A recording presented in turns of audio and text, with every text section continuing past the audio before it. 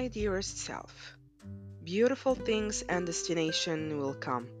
You're going to be happy for what you did, for what you realized, and in the end, you're not going to regret anything.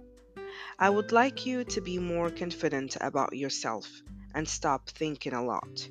You are the purest one. I feel it.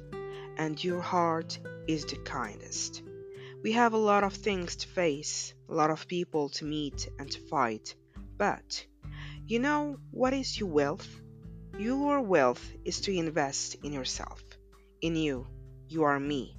You deserve better, and for that, it is time to forget you for anything.